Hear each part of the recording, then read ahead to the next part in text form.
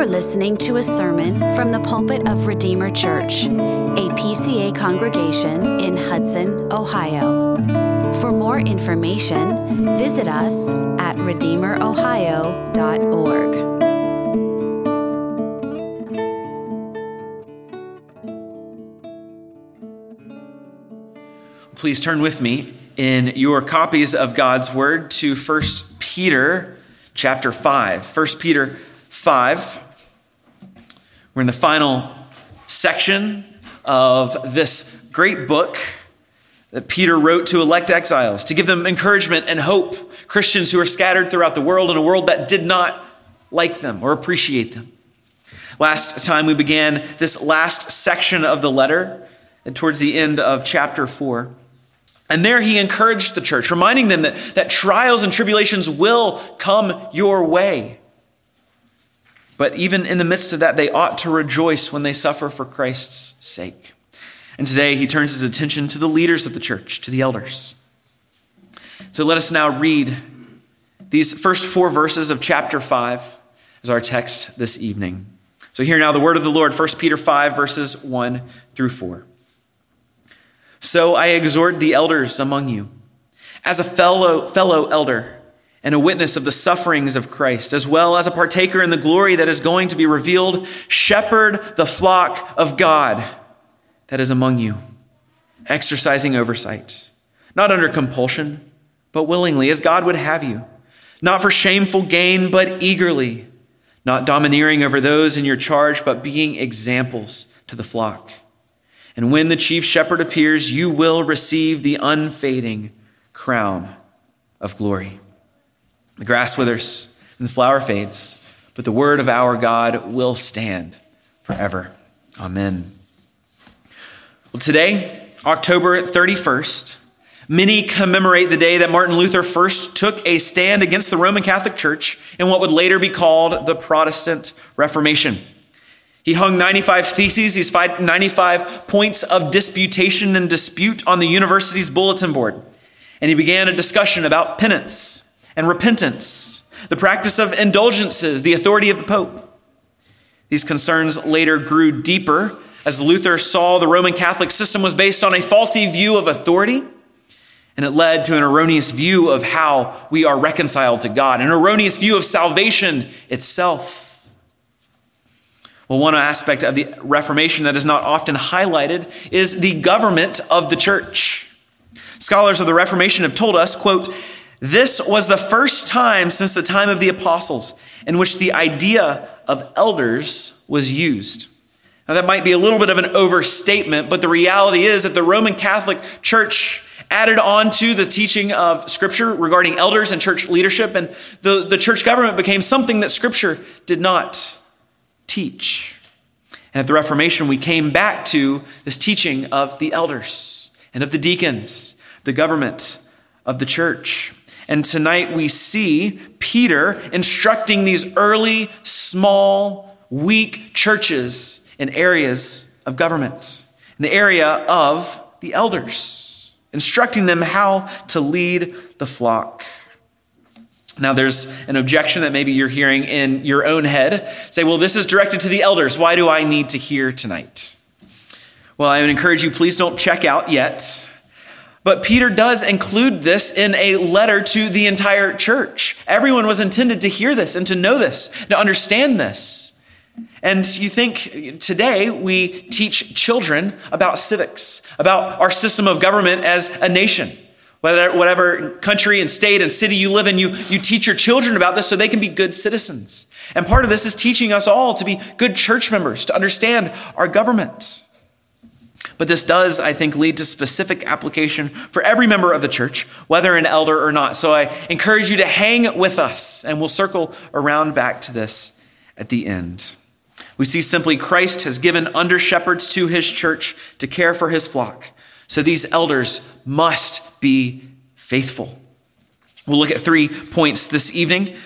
The first is the elder's office. Second, the elder's motivation. And third, the elder's reward. So first, let's think of the elder's office. Well, this month alone at Redeemer, we have had 2 ordination services for teaching elders, and we've had a lot of discussion about elders, teaching elders, ministers, preachers, all these kinds of things. So we don't want to rehearse all of that. I trust you understand much of the background of our own church government. But I want to point out a number of things, make a number of observations about Peter's mentioning and bringing up the idea of the elder, the office of the elder. In verse 1, he begins with the word so. So I exhort. Because of what had happened before, his discussion previously, so now he exhorts the elders. If you remember, what came before were the sufferings and the trials that will befall the church. And it leads Peter to a discussion of the leaders who will help lead the church through those trials and difficulties. The leaders will be important for guiding and leading the church through difficult times that are ahead.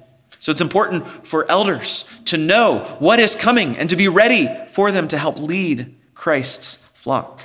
I think it's also interesting right off the bat. He says, I exhort the elders among you. He's assuming the existence of this leadership structure. He doesn't argue for it. He doesn't command him to appoint elders as he does to Timothy elsewhere. He's assuming this leadership structure is there. The office of elder, we could see maybe has roots going all the way back to the Old Testament. We can see the elders were a part of leading the nation of Israel. And this continued even through into the early church, where Peter and Paul particularly speak of this and say this is God's ordained way of leading the flock. Leading his church is through these elders. He says he exhorts the elders among you. The elders who are among these churches, the elders who are scattered, and these are elders who either arise out of the congregation, like our ruling elders who are members of the congregation. These elders arise out and help lead from among. Or like our teaching elders, they come to do a particular task in the church. These elders are among the flock. They're not offering edicts from on high. They're not removed to another province. They are here on the ground with the flock, with the people. And this is very important for how the shepherd operates. They live alongside and with the flock. Another point that is important is Peter calls himself a fellow elder or a co-elder with all of these other elders, at all these other congregations throughout all this area of Asia Minor. He calls himself a fellow elder. Now, if we go back to chapter 1 of 1 Peter, Peter starts off the book saying, I'm an apostle of Jesus Christ. But here now he says, I'm an elder. I think what this means, as we understand this in light of all of Scripture's teaching, the office of apostle was essentially that of an elder, plus God giving him special revelation to lead the church and to speak authoritatively before the canon of Scripture was concluded. And so these apostles were giving instruction from God, but they were simply one elder who had one vote with all the other elders in leading the church. So Elder Peter was not the Pope. Peter was not sitting atop a structure of all of the churches. Peter was a fellow elder, yet endowed by this, eagerly anticipating is the return of Christ. He even said it in verse 1. He is a partaker in the glory that is going to be revealed. Speaking of Christ on the last day, the return of Christ, the chief shepherd appearing. Peter's ultimate hope is tied to this event, and the elders yearn for it as well. We yearn for it to come because it means that the elders have completed their work. The chief shepherd has returned, and we can all partake of this glory together as the one people of God. I think the faithful elder can take joy knowing that the master sees every act of his shepherding. And he will be recognized for his faithfulness on that last day. He will receive this unfading crown of glory. But the elders are not serving for this reward. That is not the motivation behind it. But on that day, they will receive this crown of glory. But their joy will ultimately be not in this reward itself, but in the approbation that comes from Christ when he says, well done, my good and faithful servant. That is what every elder wants to hear. That is what every Christian wants to hear. And indeed, what every Christian will hear on that final day.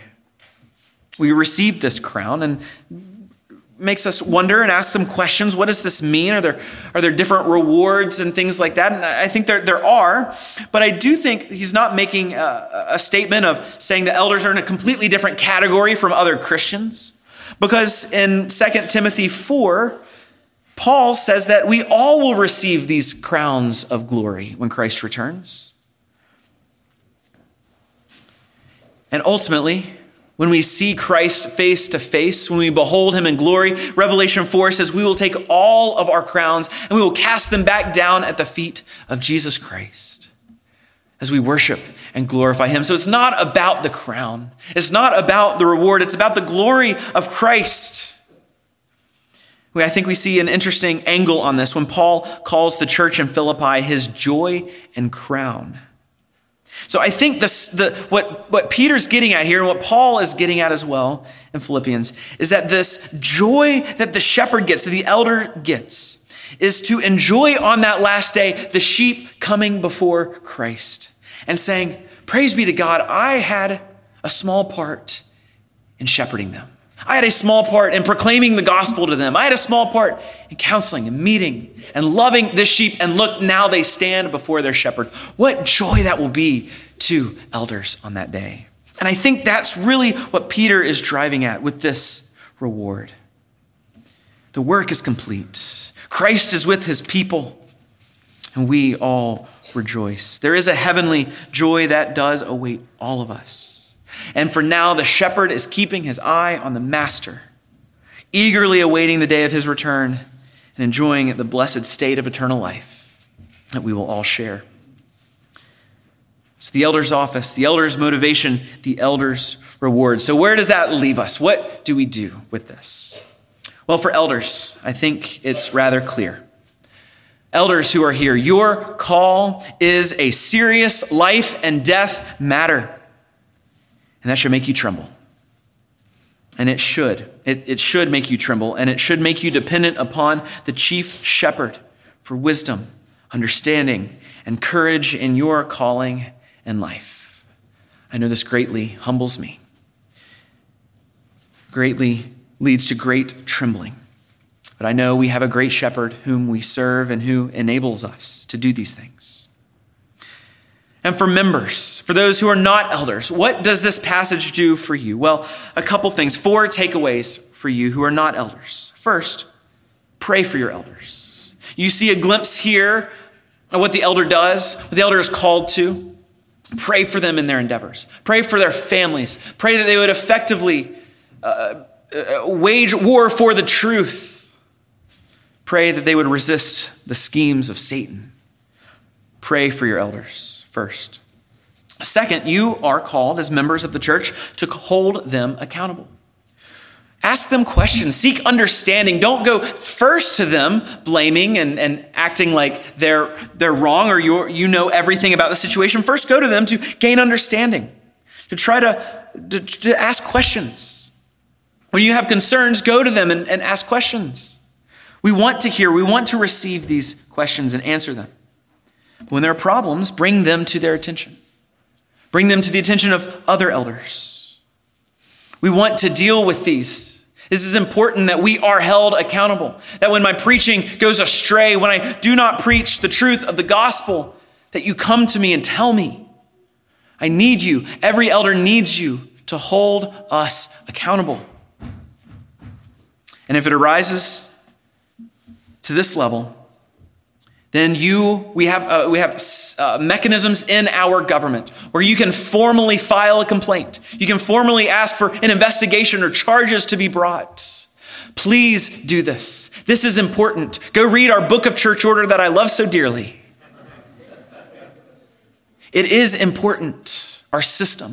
And you play a critical role in our system and bring a complaint. When you think the elders have all erred and we're all off the reservation, bring a complaint. This is important. We want to do it. We want to hear you out. And we want to be accountable to you, and then you can ask us to be accountable to other elders. That's what this complaint does. And we need this from you as members of the church.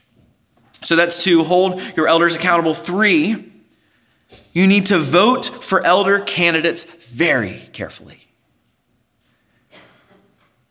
The ordination to the office of elder and deacon is a lifetime thing.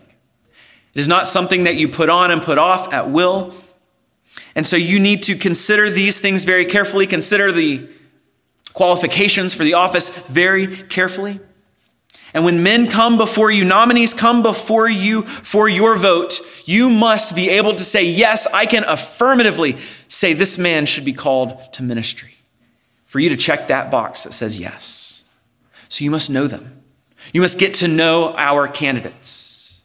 You must know their character. You need to evaluate, is this man an example for the flock? Do I want to be like him when I grow up? Or do I want my children to be like him when they grow up? Do they meet the biblical qualifications? And even more, are they the examples that our flock needs? This is a very serious matter. And you cannot vote yes for any man half-heartedly or with reservation or concern. Vote for elder candidates very carefully. And then fourth, rejoice for your elders insofar as they lead well. Give thanks to God insofar as they lead well. I do think good shepherding gives us a glimpse, a very small glimpse at our good shepherd who stands above all of his shepherds. We get to see through the leaders of the church, our chief shepherd, the love of our God for us. We get to see through them something of what Christ among us looks like. So insofar as we lead well, rejoice and give thanks to God. Because all of us, we do look to our good shepherd, the shepherd who laid down his life for the sheep, the one who has given us eternal life, the one who has brought us to the Father, and we all rejoice in this shepherd. And we can pray for faithfulness of his under-shepherds, as I ask you to do. And on that final day, we will all stand rejoicing and praising at this great salvation that he has given us all for eternity. Thank you for listening. For more information or to connect with us, visit us at